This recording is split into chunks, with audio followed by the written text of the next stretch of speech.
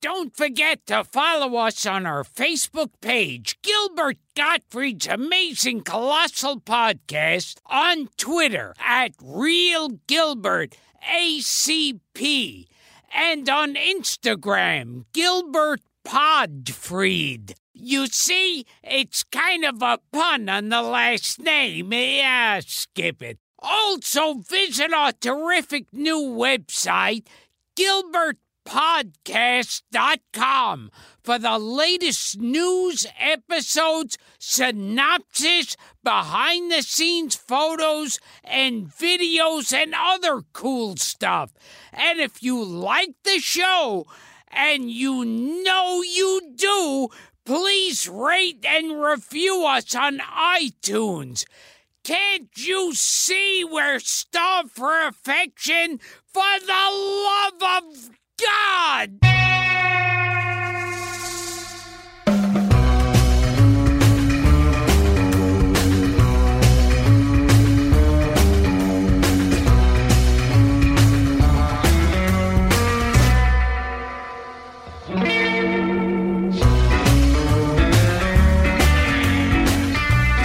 This is Gilbert Gottfried, and this is Gilbert Gottfried's Amazing Colossal Podcast with my co-host Frank Santopadre. We're here at Nutmeg Post with our engineer Frank Verderosa. Our guest this week is a writer, producer, and popular actor in films, theater, TV, and commercials, with a career spanning 7 decades, during which time he's worked with virtually everyone, including Charlie Chaplin, Katharine Hepburn, Spencer Tracy, Clark Gable, Jack Benny, Ernie Koufax, Jonathan Winters, Paul Newman, David Lynch, and yes, even Lon Chaney Jr., and he's still working at age 89. He's written and produced plays, scripted TV shows such as Maude, The Mod Squad, The Addams Family, and acted in dozens of others, including The Many Loves of Dobie Gillis, The Detectives, McHale's Navy, I Dream of Jeannie, Love American Style, My World and Welcome to It, Ally McBeal, E.R. and Becker, to just name a few. For 8 seasons, he's played diner patron Harry Biesmeyer in hit sitcom Alice, and famously voiced the lovable character Choo Choo on Hanna-Barbera's cartoon series Top Cat. Film roles include Adam's Rib, The Nutty Professor, Angels in the Outfield, Freaky Friday, Wild at Heart, and 2 movies we talked about a lot on this podcast, The Great Race, and It's a Mad, Mad, Mad, Mad World. Please welcome, I believe this is true, our only guest to have known both Danny Thomas and Maria Ospinskaya, the legendary Marvin Kaplan. Wow. I did a lot, didn't I? You sure did, Marvin. Now, before anything else, anybody who listens to this podcast knows what a fan I am of Lon Chaney Jr. So he was a lovely man. We worked together on a movie called Behave Yourself, and he was a very quiet kind of guy. I mean, he always played all these monsters and all of that, but he was a very shy person, Chaney Jr., and we had in the company, we had Shelley Winters and Farley Granger and Hans Conried and William Demarest and Elisha Cook and everybody you can think of. And Shelley didn't know how to work as an actress, and she made the picture go way over budget, and he had another assignment that he had to go into. And he had to lose that other job because there were all the delays. But my mistake in that movie was we had to shoot each other, Sheldon Leonard and I. I fell first. Never fall first, because the others are going to fall on top of me. And Lon Chaney weighed at least 210 pounds. Wow. Now, he, like another guy you've worked with, Broderick Crawford, were both... I loved him also. I did a radio show with Brod. His mother was the famous Helen Broderick, who was one of the best light comedians supporting people around. But Mr. Crawford, we did a suspense together. It was directed by Elliot Lewis, and it was about Dutch Schultz. And I played his secretary, the bookkeeper. And we're sitting around the table, and in this cast was Bill, that wonderful actor who played Nero Wolfe, a radio actor. Oh, William Conrad. Bill Conrad and Herb Butterfield and Jay Novello and all the top and Peter Leeds. And they're talking about contracts. And I asked Peter, I said, what is that? What does that mean, contract? He says, well, that means they took out something to bump a promise to bump somebody off. And I said, oh my God, they're going to kill somebody.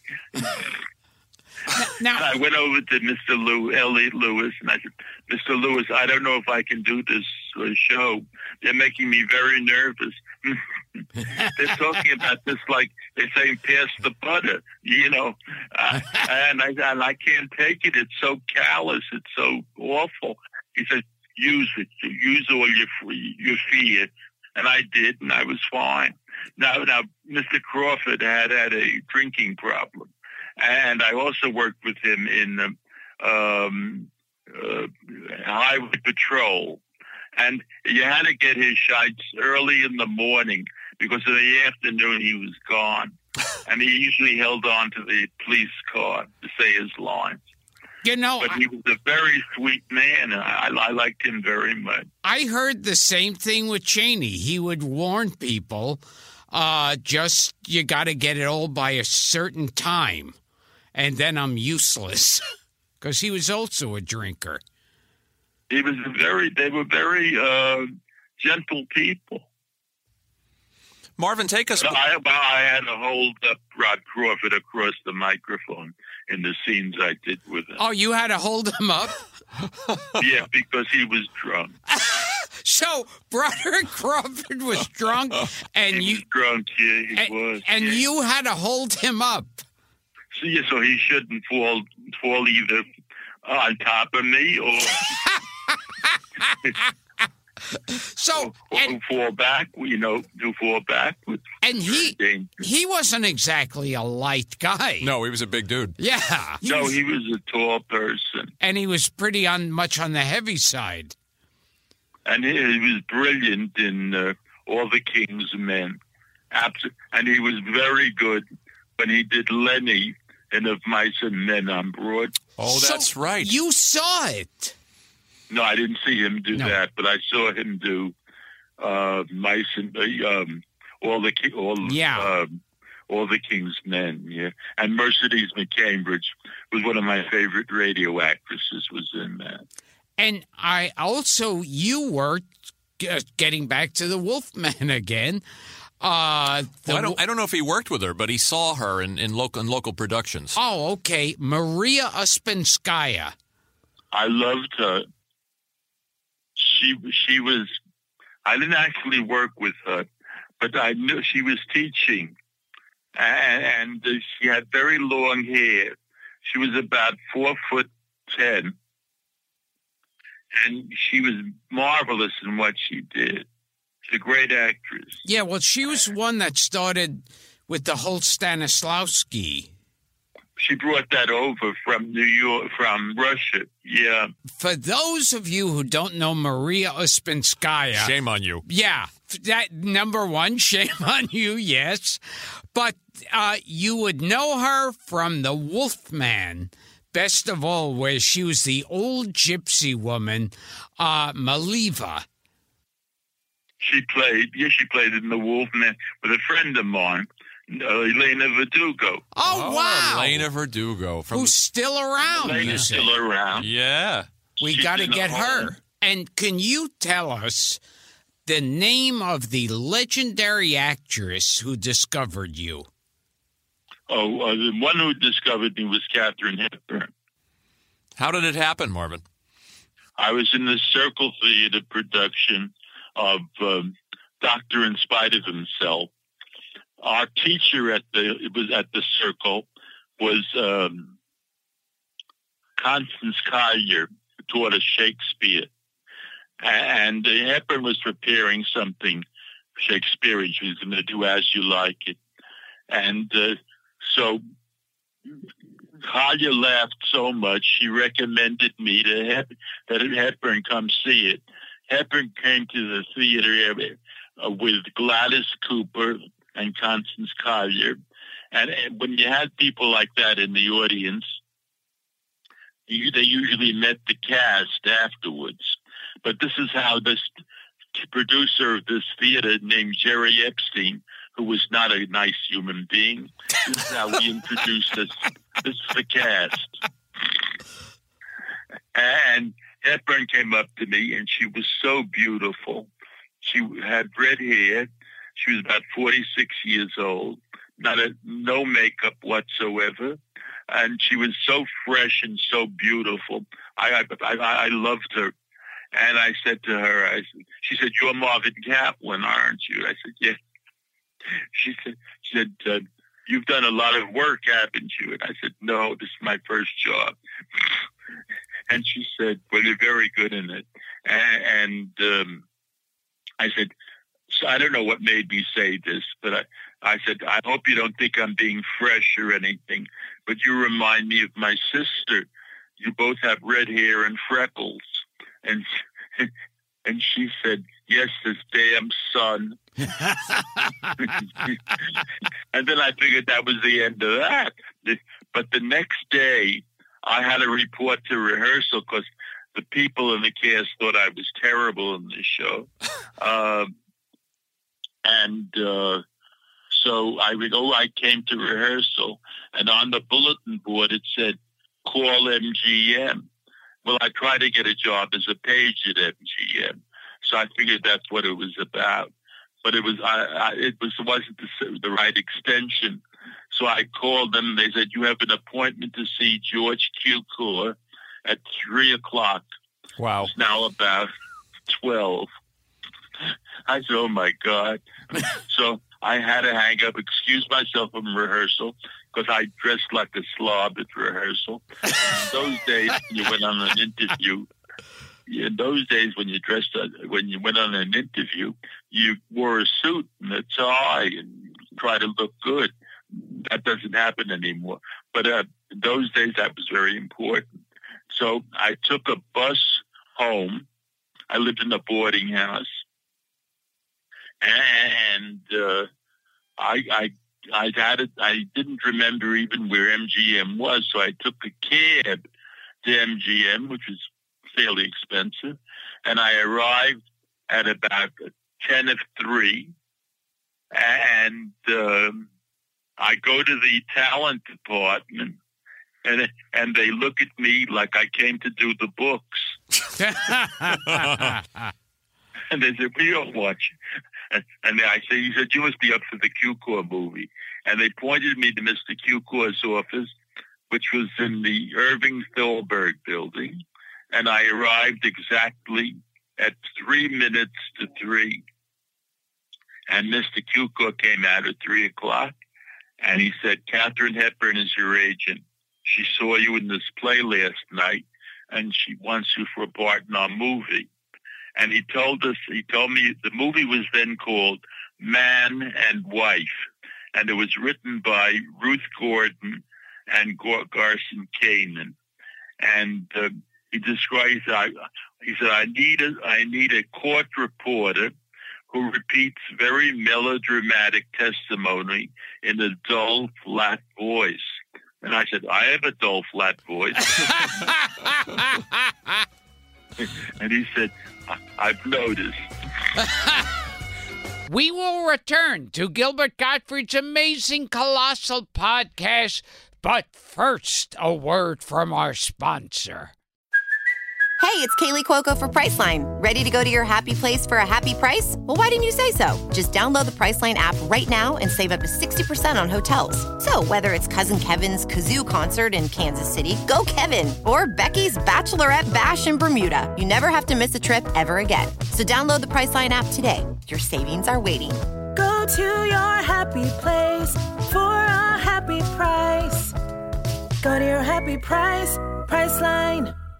And now back to the show. Marvin, tell us about working with Kaplan in the Circle Theater. As Kaplan, I got the job as a fluke. William DeMille, who was my professor at USC, I studied out to be a playwright. I came out here to be a playwright. Yeah, you're from Brooklyn originally, too, we should tell people. Right. And DeMille gets me in his office, and he says, I saw you play. It's very funny. And I think you have a lot of talent. He says, but you haven't completed one term paper. You've taken all our classes and not one term paper. So why don't you, he threw me out of the school. He said, why don't you get a job as an assistant stage manager somewhere and see what actors do to writers' lines? And then he threw me out.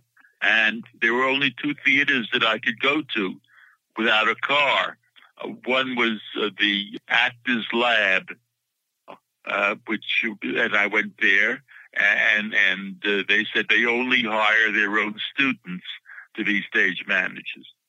Then I went from there to the Circle, and I said, I've just come from the lab, which was the truth. And they said, we've been expecting you. They were expecting somebody else. But they gave me the job, and it was stage managing for Charlie Chaplin. And what was he like, Marvin? I heard you tell a story that he did a handstand on a table, and he must have been in his 60s. He was the most energetic. First of all, he moved like a ballet dancer, the most graceful man I ever saw. And he was a very short man, white hair, a perfectionist, an absolute perfectionist. And I had to take down the blocking. Well, we would start rehearsals at 5 o'clock in the afternoon because he was writing Limelight in the daytime. Wow! And so we had at 5 o'clock, and at 9 o'clock we would break for dinner, and he paid for everybody's dinner. We had steaks at Lucy's and Musso Frank. It was great food. And then we'd come back to the theater about 11 o'clock, and then we'd rehearse till 4 in the morning. And then he would go home again to write Limelight. So the rehearsals were non-union type rehearsals. And Mr. Chaplin, he wanted me, it was Circle Theater, which means that you have to sit in the same place to take down the notes when you see a different show. So I'm sitting down in the place, and I had to take down the blocking. And around 3 in the morning, he says to me, did you get that down? I had to note all the blocking. And I said, yes, Reverend Davidson moves to the desk. Well, first of all, he played all the parts. He moved for all the actors. He played Sadie Thompson. He played the native woman. But when he played Reverend Davidson, something terrible happened to him.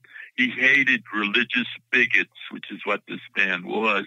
And all the evil in this man came to the surface, and he scared the hell out of him. So he said, did you get the blocking? And I said, yes, Reverend Davidson crosses to the desk. And he said, how many steps did I take? And I said, I don't know, Mr. Chaplin. And he said, this time concentrate. I was ready to go. I was falling asleep. And I said, yes, Chap. And I counted. This time, even though he scared me to death, as Reverend Davidson, I concentrated on his feet. And I said, you took 7 steps, Mr. Chaplin. He said, that's correct. And I realized he was a master technician. He had to work. He worked mainly in music halls and in movies where you had to hit marks. That's what they did. He was hitting marks. So he was a real disciplinarian, and he had me. I stopped the scene once because the actor crossed his legs, the right leg over the left instead of the left leg over the right. He also believed in matching, which you do in movies. But I loved him. I was like a sponge. Anything he said, I was in heaven. He was magnificent. Also, Chaplin told me 2 very valuable things. He said, if you have a scene with violence, do the violence off stage. It's much more frightening. Let the audience think of the violence. Pretend. Let them imagine what happened off stage. He's absolutely right. And he believed in the Japanese school of acting.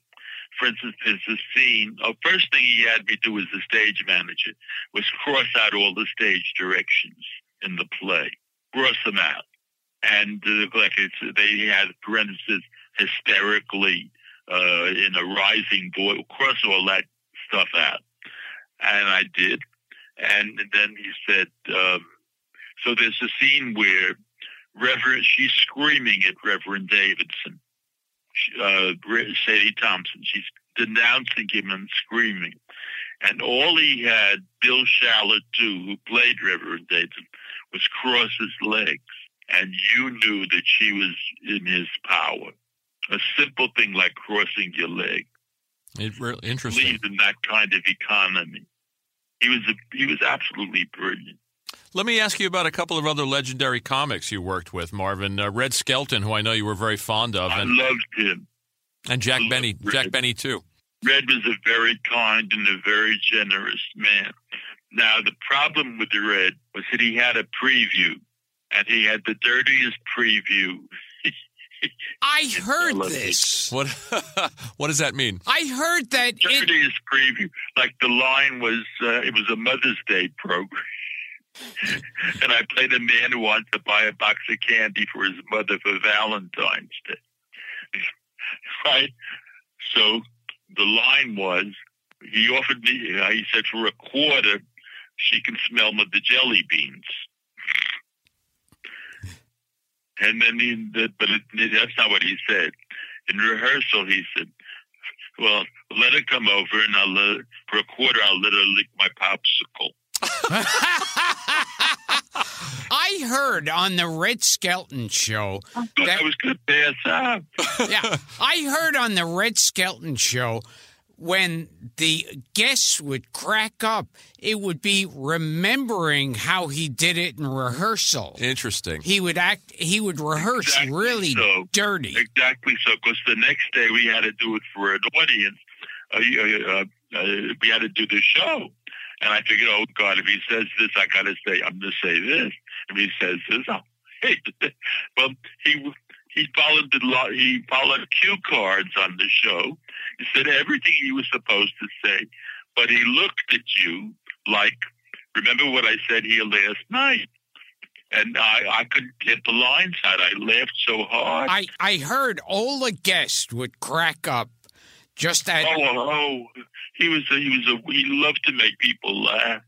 And he was a tragic man in many ways. His son died when he was about 9 years old. Yeah.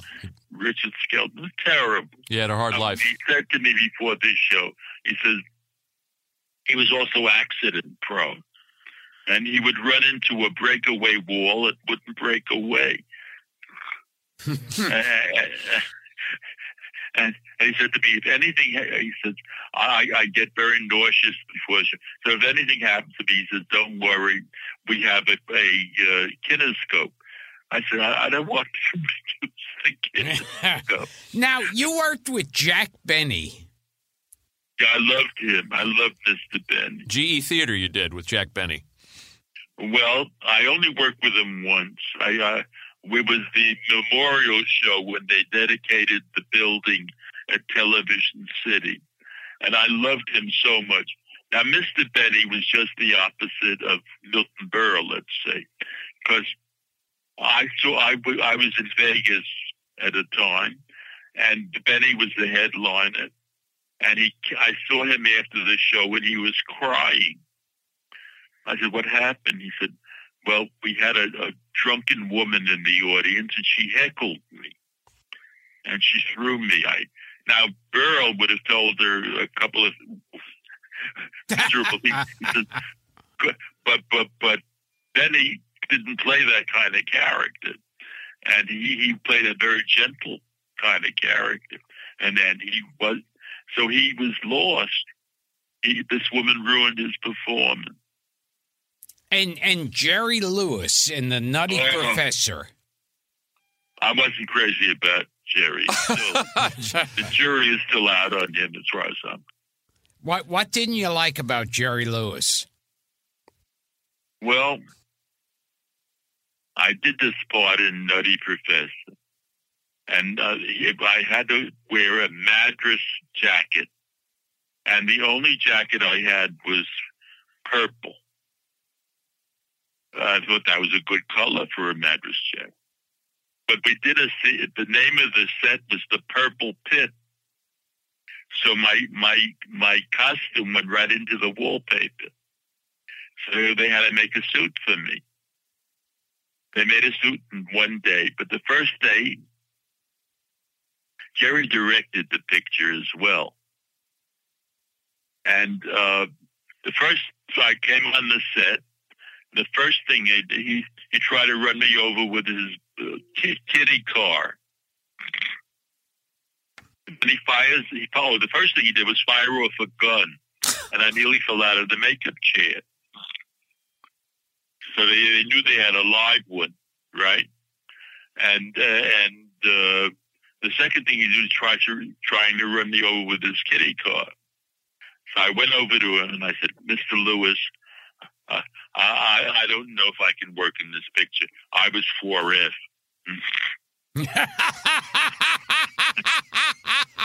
I've heard you say, Marvin, that you didn't admire his way of doing comedy, that he was somebody you say was working too hard. He's a brilliant talent. Jerry is an exceptional talent, but he's his own worst enemy. Mm-hmm. He needed yes men around all the time. He directed everybody better than he directed himself. And he's a brilliant. They called it in Paris. They compared him to Chaplin. Well, he's not Chaplin. Well, he did his last movie. One of his last movies was a wonderful script that a friend of mine wrote called "The Day the Clown Cried." It's about a clown during the Holocaust. Oh yes, we're familiar with it.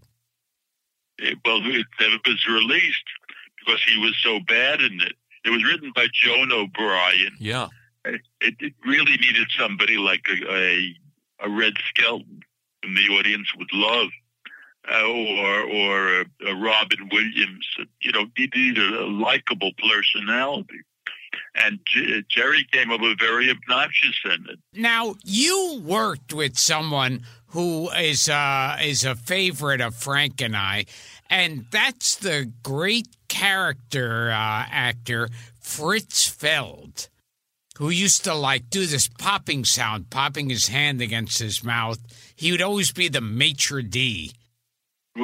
Oh, Fritz Feld. Yeah, Fritz Feld. I loved Fritz. Fritz was an original.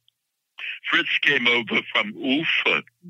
He was a dramatic actor, and but Lubitsch used him, and then he was in Bringing Up Baby. Yep, he was brilliant. He was absolutely brilliant. And for people out there who don't know Fritz Feld, it's like he must have played the maitre d' about 1 million movies and TV shows. He had the trademark pop. Absolutely. Actors did that in those days. And he would always be like... They didn't have to... All they had to do was show up on the screen, and the audience knew all about them. They didn't have to go into tons of exposition. Yeah, he'd hit his hand against his mouth, make a popping sound, and it would be like, table for two. Yeah, and he'd click his heels. Yes. When he played a Nazi, he had popping sound. And he was an outrageous man. He was a lovely, sweet man. I loved him very much. And another actor we brought up on the show, Sam Jaffe. Oh, well, Sam was my role model. I worked with Sam in I Can Get It For You Wholesale. Sure. Now, Sam was a lot older than me. And I called everybody Mr. I called Mr. Daly, Mr. Sanders, and Sam said, Marvin, my name is Sam. Call me Sam. That's nice. Oh. And I called him Sam. And he was very supportive. And he said to me, he saw me in the play once in a lifetime. And I asked him how he liked it. And he said, you're not yet a diamond, but you're a wonderful piece of coal. Wow. That's nice. Yeah, I worship him. And he chose me to give him an award at Equity, the Diversity Award. Nice. He chose me. I was nobody. He could have gotten, anybody, any big star to give him the award. But they liked me and they trusted me. Oh, and when Sam was married to a wonderful woman named Betty Ackerman, they did Ben Casey together. And Gunga Din was the first Sam one. hated Ben Casey. He didn't like, what's his name? Oh, he didn't like Vince Edwards? He didn't like, no, because he wasn't a serious actor. He was a horse player. And Sam didn't like people who weren't serious about, their work. And that's why he didn't sign. He didn't extend his engagement. They brought in Fran Chatone for the extension. But Sam was brilliant. And Sam lived to be in 96, I think. And his best friend was Edward G. Robinson. Oh, yeah. Who started a standing ovation for me when I did Once in a Lifetime. He started it. I started to cry when I came on stage. I couldn't believe they were standing up for me. I was a comic, I was all right. But they stood up. And the other person that Sam introduced me to was Zero Mostel. Oh, tell us about that. He was bona fide crazy. We had his son Josh on this show, Marvin. Huh? We had Josh Mostel on this show, on our podcast. I can't understand what you said. I said we had Zero's son, Josh. Oh, yes, I worked with Josh, but he hasn't got the old man's magic. Josh is a very good actor, but Zero Mostel was in a class by himself. I saw him do a play by Patty Chayefsky called The Latent Heterosexual. And in it, he commits Harry Carey. And I saw it. I said, oh, my God, he cut himself. He really going to die. And I went backstage to see him. And I said, Zero, are you okay? I said, I'm sure you hurt yourself when you did it, Harry Carey. He says, nah. He lifts up his shirt, and there's a huge gash on his stomach.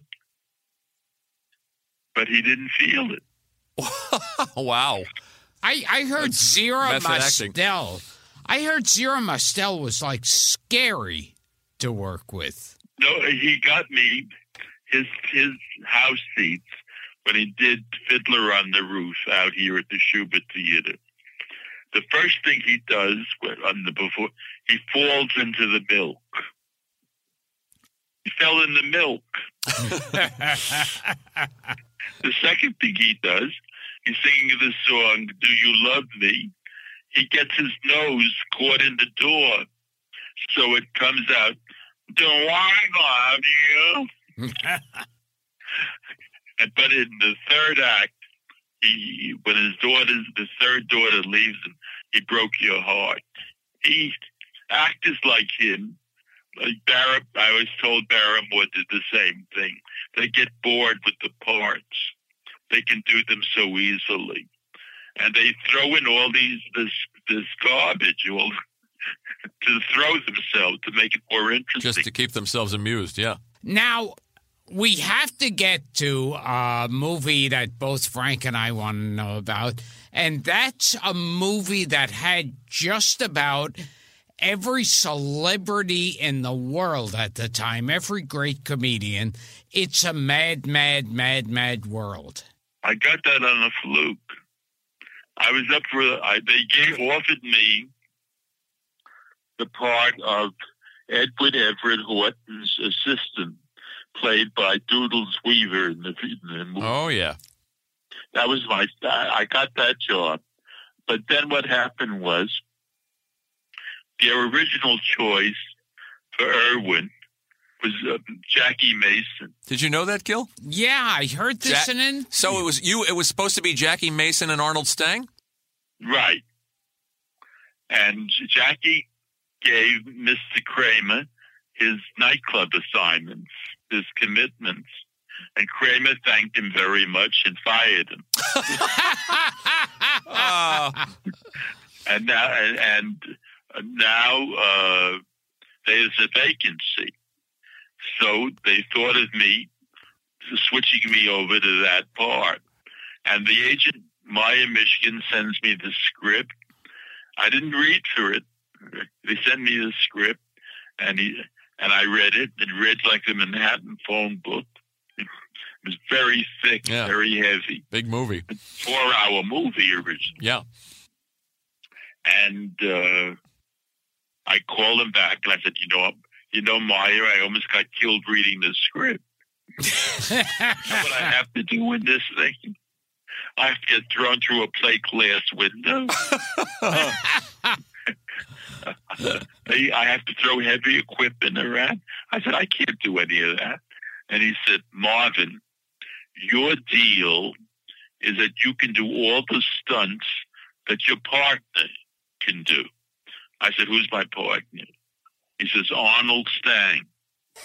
Well, I know Arnold's the biggest coward in the American theater. And he won't do anything. So I said, anything Arnold consents to do, I'll do, knowing he wouldn't do anything. Right. It's a safe bet. So I get the part, and the day before, they have a party in Palm Springs where we're going to shoot it. It was a Sunday. They brought me in on a Monday. Arnold falls in the swimming pool and breaks his wrist. Right? Yeah. So Kramer says to him, he says, thank God it's your left hand. He says, I'm left-handed. So they gave him a glove, looked like a catcher's mitt, and they put a monkey wrench in the glove. And I had to do all the work. I had to wash the windshields. I had to check the tires. I had to do everything because Arnold was with us for stunking a wrench in his glove. All right? Now, everything is going great, except they hired Jonathan Winters for this crazy part. Uh-huh. Now, Jonathan had never really acted before, and he's an ex-Marine, and he felt all the actors should do their own stunts. So I said, oh, my God. So Arnold and I are watching him on the sidelines, hoping he'll get hurt. Not seriously, but just so he'll require a stuntman. Well, he wrenches his back, And Arnold looked and I looked at each other, smiled. We knew if he wasn't going to do the stunts, we didn't have to. The only problem was to get a stuntman that looked like Arnold Stang was almost impossible. So they got a guy who does chimps. Oh, wait a minute. You mean a guy that got into a chimp suit? Janos Prokowski plays chimp. And he had no chin like Arnold, but he had big shoulders. So Arnold had to have his shoulder pads so he'd look as good as his stuntman. For me, they got a very handsome kid who was thin, named Bill Maxwell, and they kept putting padding in to make him look fat like me, and I kept taking it out because I wanted to look thin. They put my glasses on him, and he walked into a tree. But he saved my life, this man, Bill, because he was one stunt, which I was supposed to do, where they throw me across a table, and I'm supposed to slide across the table and then release something that takes down the roof, and I'm supposed to escape whatever's in the roof and keep on going. Well, the first time they threw him, they didn't have enough momentum, and his neck hit the edge of the table. I thought, oh, my God, they killed him. Or they broke his neck. Well, he was all right. The second time they had enough force and they threw him. But that could have been me. Yeah, easily. Now, that movie had also Sid Caesar, Milton Berle, Jimmy Durante, Phil Silvers. Spencer Tracy again. Right. The list goes on. Mr. Tracy. Tracy wasn't well when he did the movie. Yeah, you could tell. But Hepburn, I understand. I only had very few scenes with. I didn't have any. I don't think I had any scenes with Tracy in the picture. But I loved him, and he was very good in the movie. He was wonderful. Didn't Phil? And I was so grateful I wasn't in any of the automobile stuff. Right. The car stuff was absolutely fatal. Didn't Phil Silvers get injured too? And doing the fight scene with Jonathan Winters, Marvin? And the thing with Jonathan Winters, this is what happened. Jonathan had to ride this little girl Spike. Sure. Yeah. To the thing, and it was 107 degrees outside, and my job really was to be a babysitter. Someone who would make sure that Jonathan did not leave the dressing room, did not leave the trailer, because he went crazy in the heat. So I had to keep him there. In order to keep him there, we played little games like, who are you today, Jonathan? And he said, today I'm the Tuesday bear. And you had to be another bear, or someone who feeds the bears. And this didn't go on for 10 or 15 minutes. It went on until they were ready to like 40 minutes. He was a bear? There'd be another bear or something. And one day he was the son of the chief who loved beadwork. Loved what? Beadwork? I mean, he played him like a homosexual. The son loved to do beadwork of this Indian son. How bizarre. Like, he was crazy. And then somebody would walk into the dressing room, into the trailer, and I'd ask him to repeat some of the stuff he did. He couldn't repeat it. And or he didn't want to repeat it. I heard that just sitting around the set of all these people, Phil Silvers, Milton Berle, all of them, the Stooges popped up. There was no one. Well, Milton, whom I liked very much, but he was bald. at the time, and I was in the makeup chair after him, and Milton would not let them put this dye on his head. They had to pencil in all the hairs in his head, which was very strange because when he died with a full head of hair. Right. But Milton was very good to me. But Milton and Ethel Merman weren't exactly buddy-buddy. Oh, they weren't? They all knew each other from either burlesque or he and Phil Silvers grew up in the same neighborhood on the Lower East Side. And then, of course, Milton had one of the stage mothers, Mrs. Burl, and there was a casting call, and she took him on every casting call when he was a kid. And he went to her place. He said, "I'm sorry, Mrs. Burl, we're casting dogs." And she said, "Bark, Milton, bark." Good stuff. Now, what was it like just being on the set with all these great comedians just waiting around? Who was that? Now, when you were on the set of Mad Mad World, surrounded by the greatest comedians. Merman was a shark. She's one of the strongest women I ever met. But she got hurt on the picture. In running away, her ankle hit a rock. Oh, yeah. And then they had to pick her up and turn her upside down to get the keys. Right. Well, she really screamed. And she had a pocketbook. And she hit them with the pocketbook.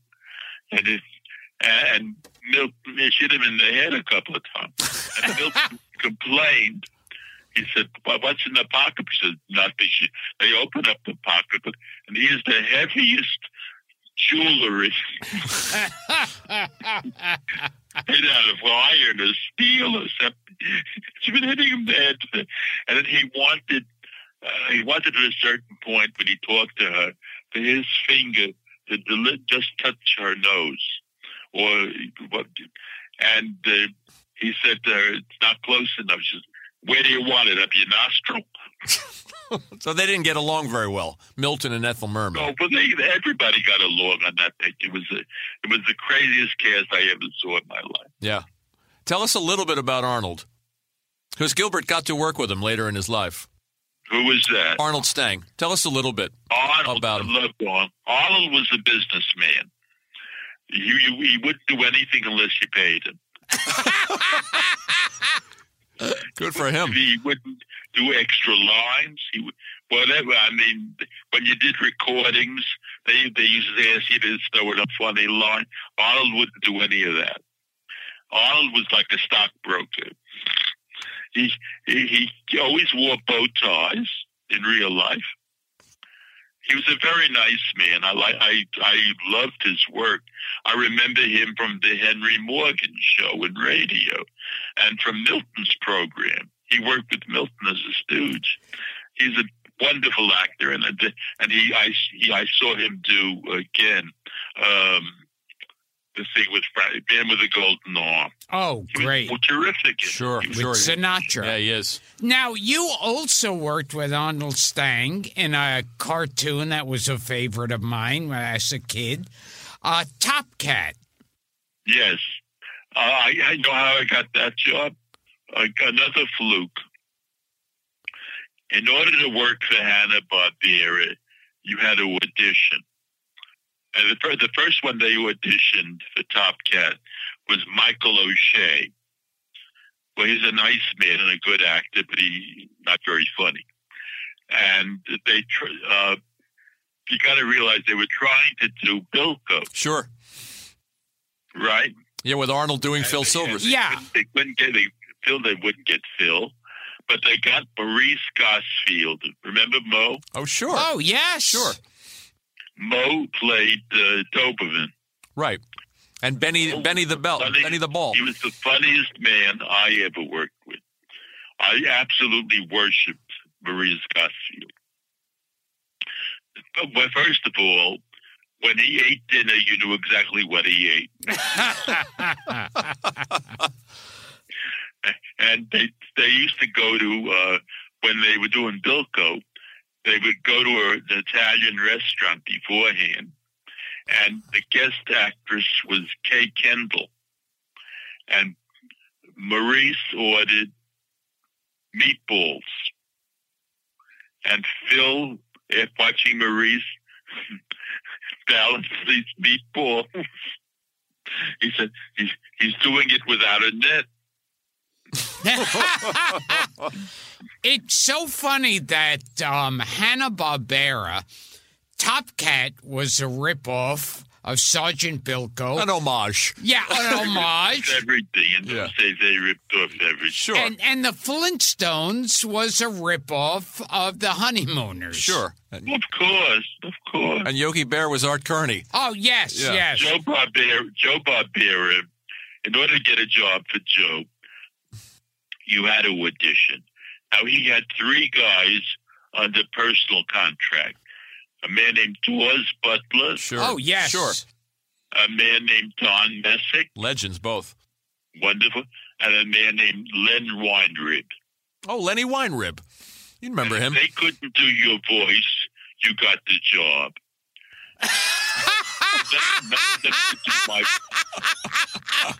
None of them could do my voice. Perfect. Marvin, we gotta get running along, but tell us. I heard you tell a story about working with Clark Gable. Oh God, I didn't get along with Mr. Gable, and especially to get along with the co-star Loretta Young, who had a swear box on the set. Oh, she had a swear box. Yeah. So this is what I was very young. I was 23 years old. I was 22 years old when I worked with Gable. And he was a good friend of Spencer Tracy, so I thought he would be a real nice guy. Well, Mr. Gable was called King. You called him King. I only called him Mr. Gable. And I made the mistake. I wandered into his dressing room by mistake because I didn't know where I was going. And I saw this man without his teeth.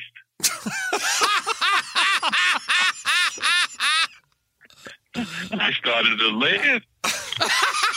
Awesome to do. And then I had to do a scene with him. Well, he hated my guts. The one who I loved on that picture was Frank Morgan. Oh, Frank Morgan. Sure, the Wizard of Oz. Oh, yes, but he was in this movie. And he had I remember Mr. Morgan, we were rehearsing, and he had a line, "Who, me?" That's all he had to say in the scene. And he said it, and the guy working with him cut it too short. He wanted to put in a little laugh after "who, me?" Like, "Who, me?" He wanted to put that in. And the guy kept cutting his and he said, "Please, I have very little to do in this movie. Don't cut my laugh." And he was at the third part in the picture. I loved him for saying that. The other one I loved was James Gleason. Oh, we love James Gleason. Yes. Sure. And he says to me, he said, "I've been watching you work, kid. Get your puss in the camera. Wow, good advice. And, Get your puss in the camera." Yeah.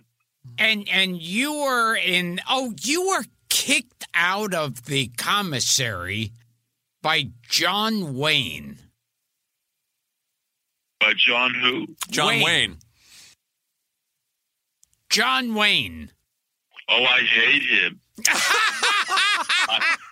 I never liked Mr. Wayne. Because we were doing Thelma Ritter, Joanne Woodard, and I were doing a movie at Paramount. We had lunch, and I don't remember, I think something Thelma said, and I was laughing. He came over to our table, and he said, "Get out." Oh, wow. What a son of a bitch. And So the other people said we all left together. Thelma, Joanne, and me. Oh, great. He was not a nice man in many ways. That has come up on this show. He treated my friend Strother Martin. He almost killed him. Oh, wow. Strother Martin, best known for in Cool Hand Luke. Sure. We've got a failure here to communicate.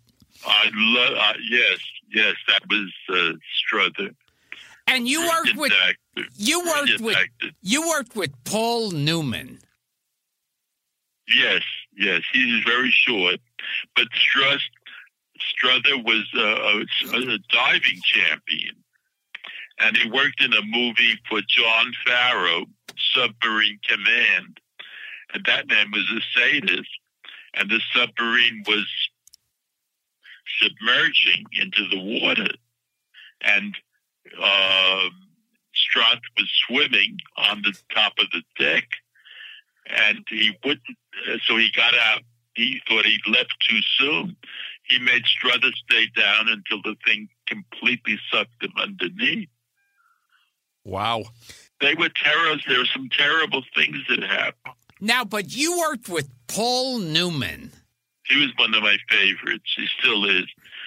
And he had never done comedy before that. And the way I met Newman was I was on this picture at Paramount, A New Kind of Love, was directed by Melville Shavelson, who wrote the script. And I came in with my wardrobe.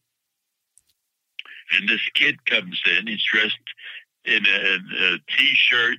So I thought he was one of the crew. And he said, they want to run lines. And I said, I'll see you in a minute. And he said, I'm Paul Newman. And I said, let's run lines. And then it has been running the lines. There's a line there. I have to have a woman every night. You know, that's a sign up. And I threw in stamina. And he said, that's very funny. Now, let's give it. We became instant friends.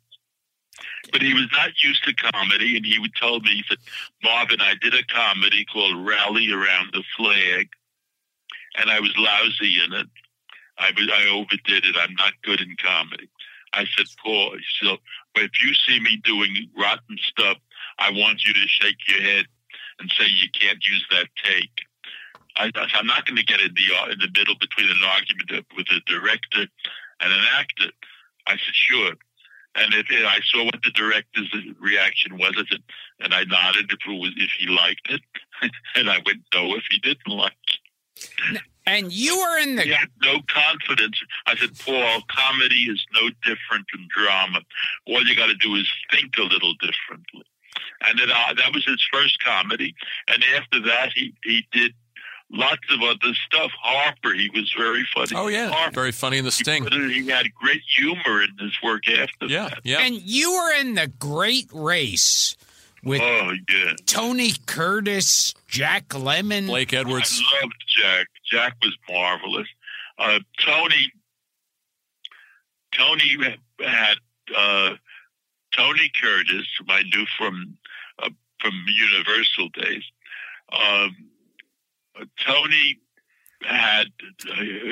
was a show off, and he had 2 Rolls Royces. And he brought one of them to the set, and he asked me to drive it, and I said, Tony, it's wrong to the period. I got to say, Marvin, you're very funny in that movie as Frisbee. I know, but Jack, that morning that I worked, Jack Lemmon had to jump out of a window, and he jumped out of it, supposedly on cartons, but the cartons didn't give, and Jack wrenched his back. Now, the scene is, we're doing the scene where I'm supposed to catch carrier pigeons. Right, you're on the ledge. You ever work with pigeons at the I can't say I have. I work with a parrot every week. So Okie, Arthur O'Connell and I are on this roof.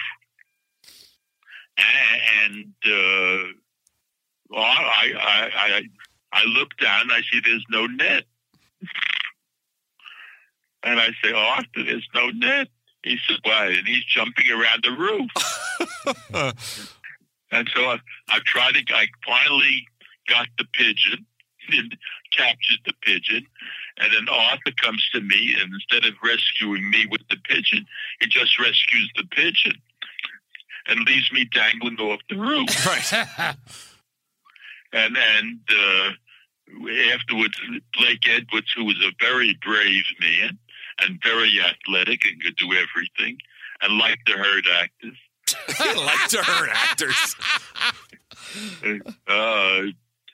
He says to me, wouldn't it be funny if all we see is these hands on a windowsill? And he yells Frisbee. I just try to get up back into the office. He yells Frisbee, and it throws you, and you fall off the roof. I said, yeah, that's hysterical.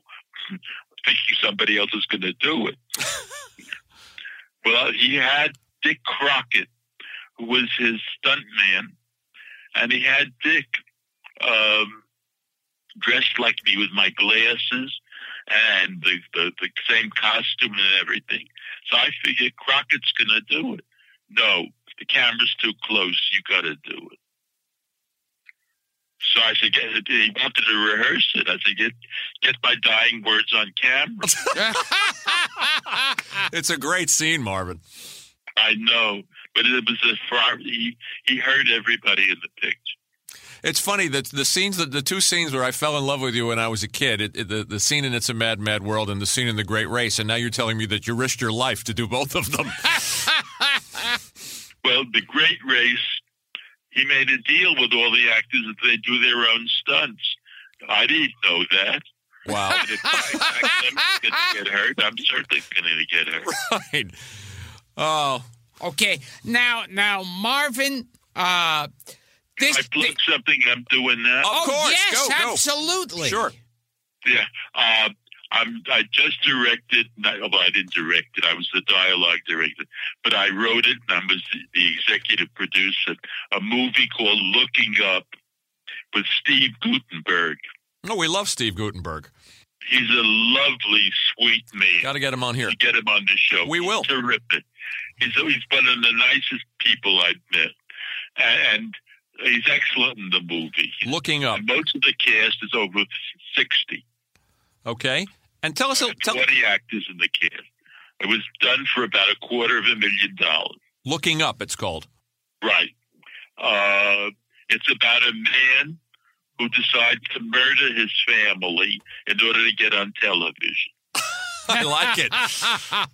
So it's making fun of the whole realism TV. Reality show. Yeah, reality Absolutely. TV craziness. He did a takeoff on The View called The Yentas. Wow. Marvin, you've come to the right place.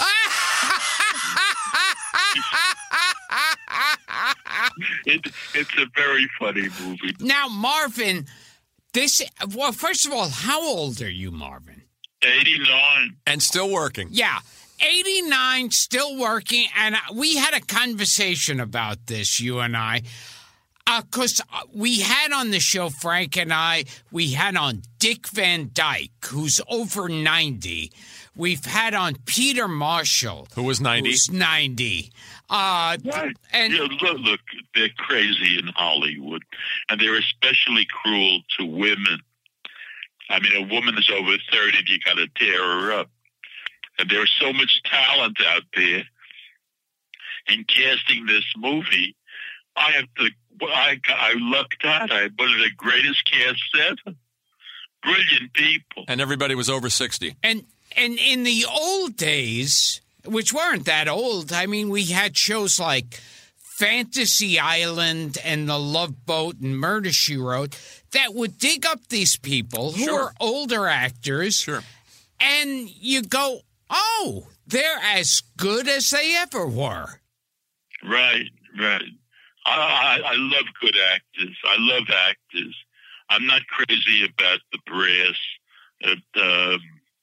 When they invited me to parties when I was under contract to CBS doing Meet Millie, I would hide or I go near the food. You couldn't get me away from the food. And the people who I hung out with were writers or other actors. I could not talk to the press. Yeah. I was too frightened, and I didn't respect them. Yeah. We both feel that way today. Oh, yes, it'll always be that way. But I'm just saying, like someone like you, 89 years old, still working, still funny, still talented, and there's a million other guys like that, what Frank and I are always finding. Funny as ever. There's a woman at the home named Connie Sawyer. Yeah, Connie Sawyer. She's 103 years old. We were told about her. 103. This year she decided to give up tap dancing. Terrific. Okay, now, Marvin, you're one of those actors that we could go on for the next 10 hours because... We'll have you back another time, Marvin. We'll talk about the Chicago Teddy Bears and a lot of other stuff. Oh, yeah, I loved it. Yeah. Well, I worked with John Banner. Hogan's Heroes Schultz. Yeah. Yeah. I know nothing. John Banner. And I worked with Hunts Hall. Sure. The Bowery Boys. And Huntsy Hall. And I worked with Jamie Farr. Art Matrano. And Dean Jones. Right. And I worked with Shirley Jones. I worked with a lot of wonderful people. And Carl Ballantine. Well, Yeah. We'll have to have We'll have you back, and we'll cover everybody we didn't cover this time. How about that? You got it, baby. Because we've just scraped the surface of your career. Anyway, Okay. this is Gilbert Gottfried's. I'm Gilbert Gottfried. This is Gilbert Gottfried's. You forgot the show again. Amazing. Happy Passover. Wait, happy Passover to you Happy too. Pesach. But wait for a second. I'm Gilbert Gottfried. This is Gilbert Gottfried's Amazing Colossal Podcast with my co-host, Frank Santopadre. And we're once again at Nutmeg Post with our engineer, Frank Verderosa. And we have been talking to the great Marvin Kaplan. Marvin, you're so much. You're a living legend, pal. Yeah. I don't know about the legend part of it, but I'm still living. Thank you, Marvin. We'll see you again, buddy. Thanks for doing it. Thank you, Bubba. Thank you. Thank you. Bye.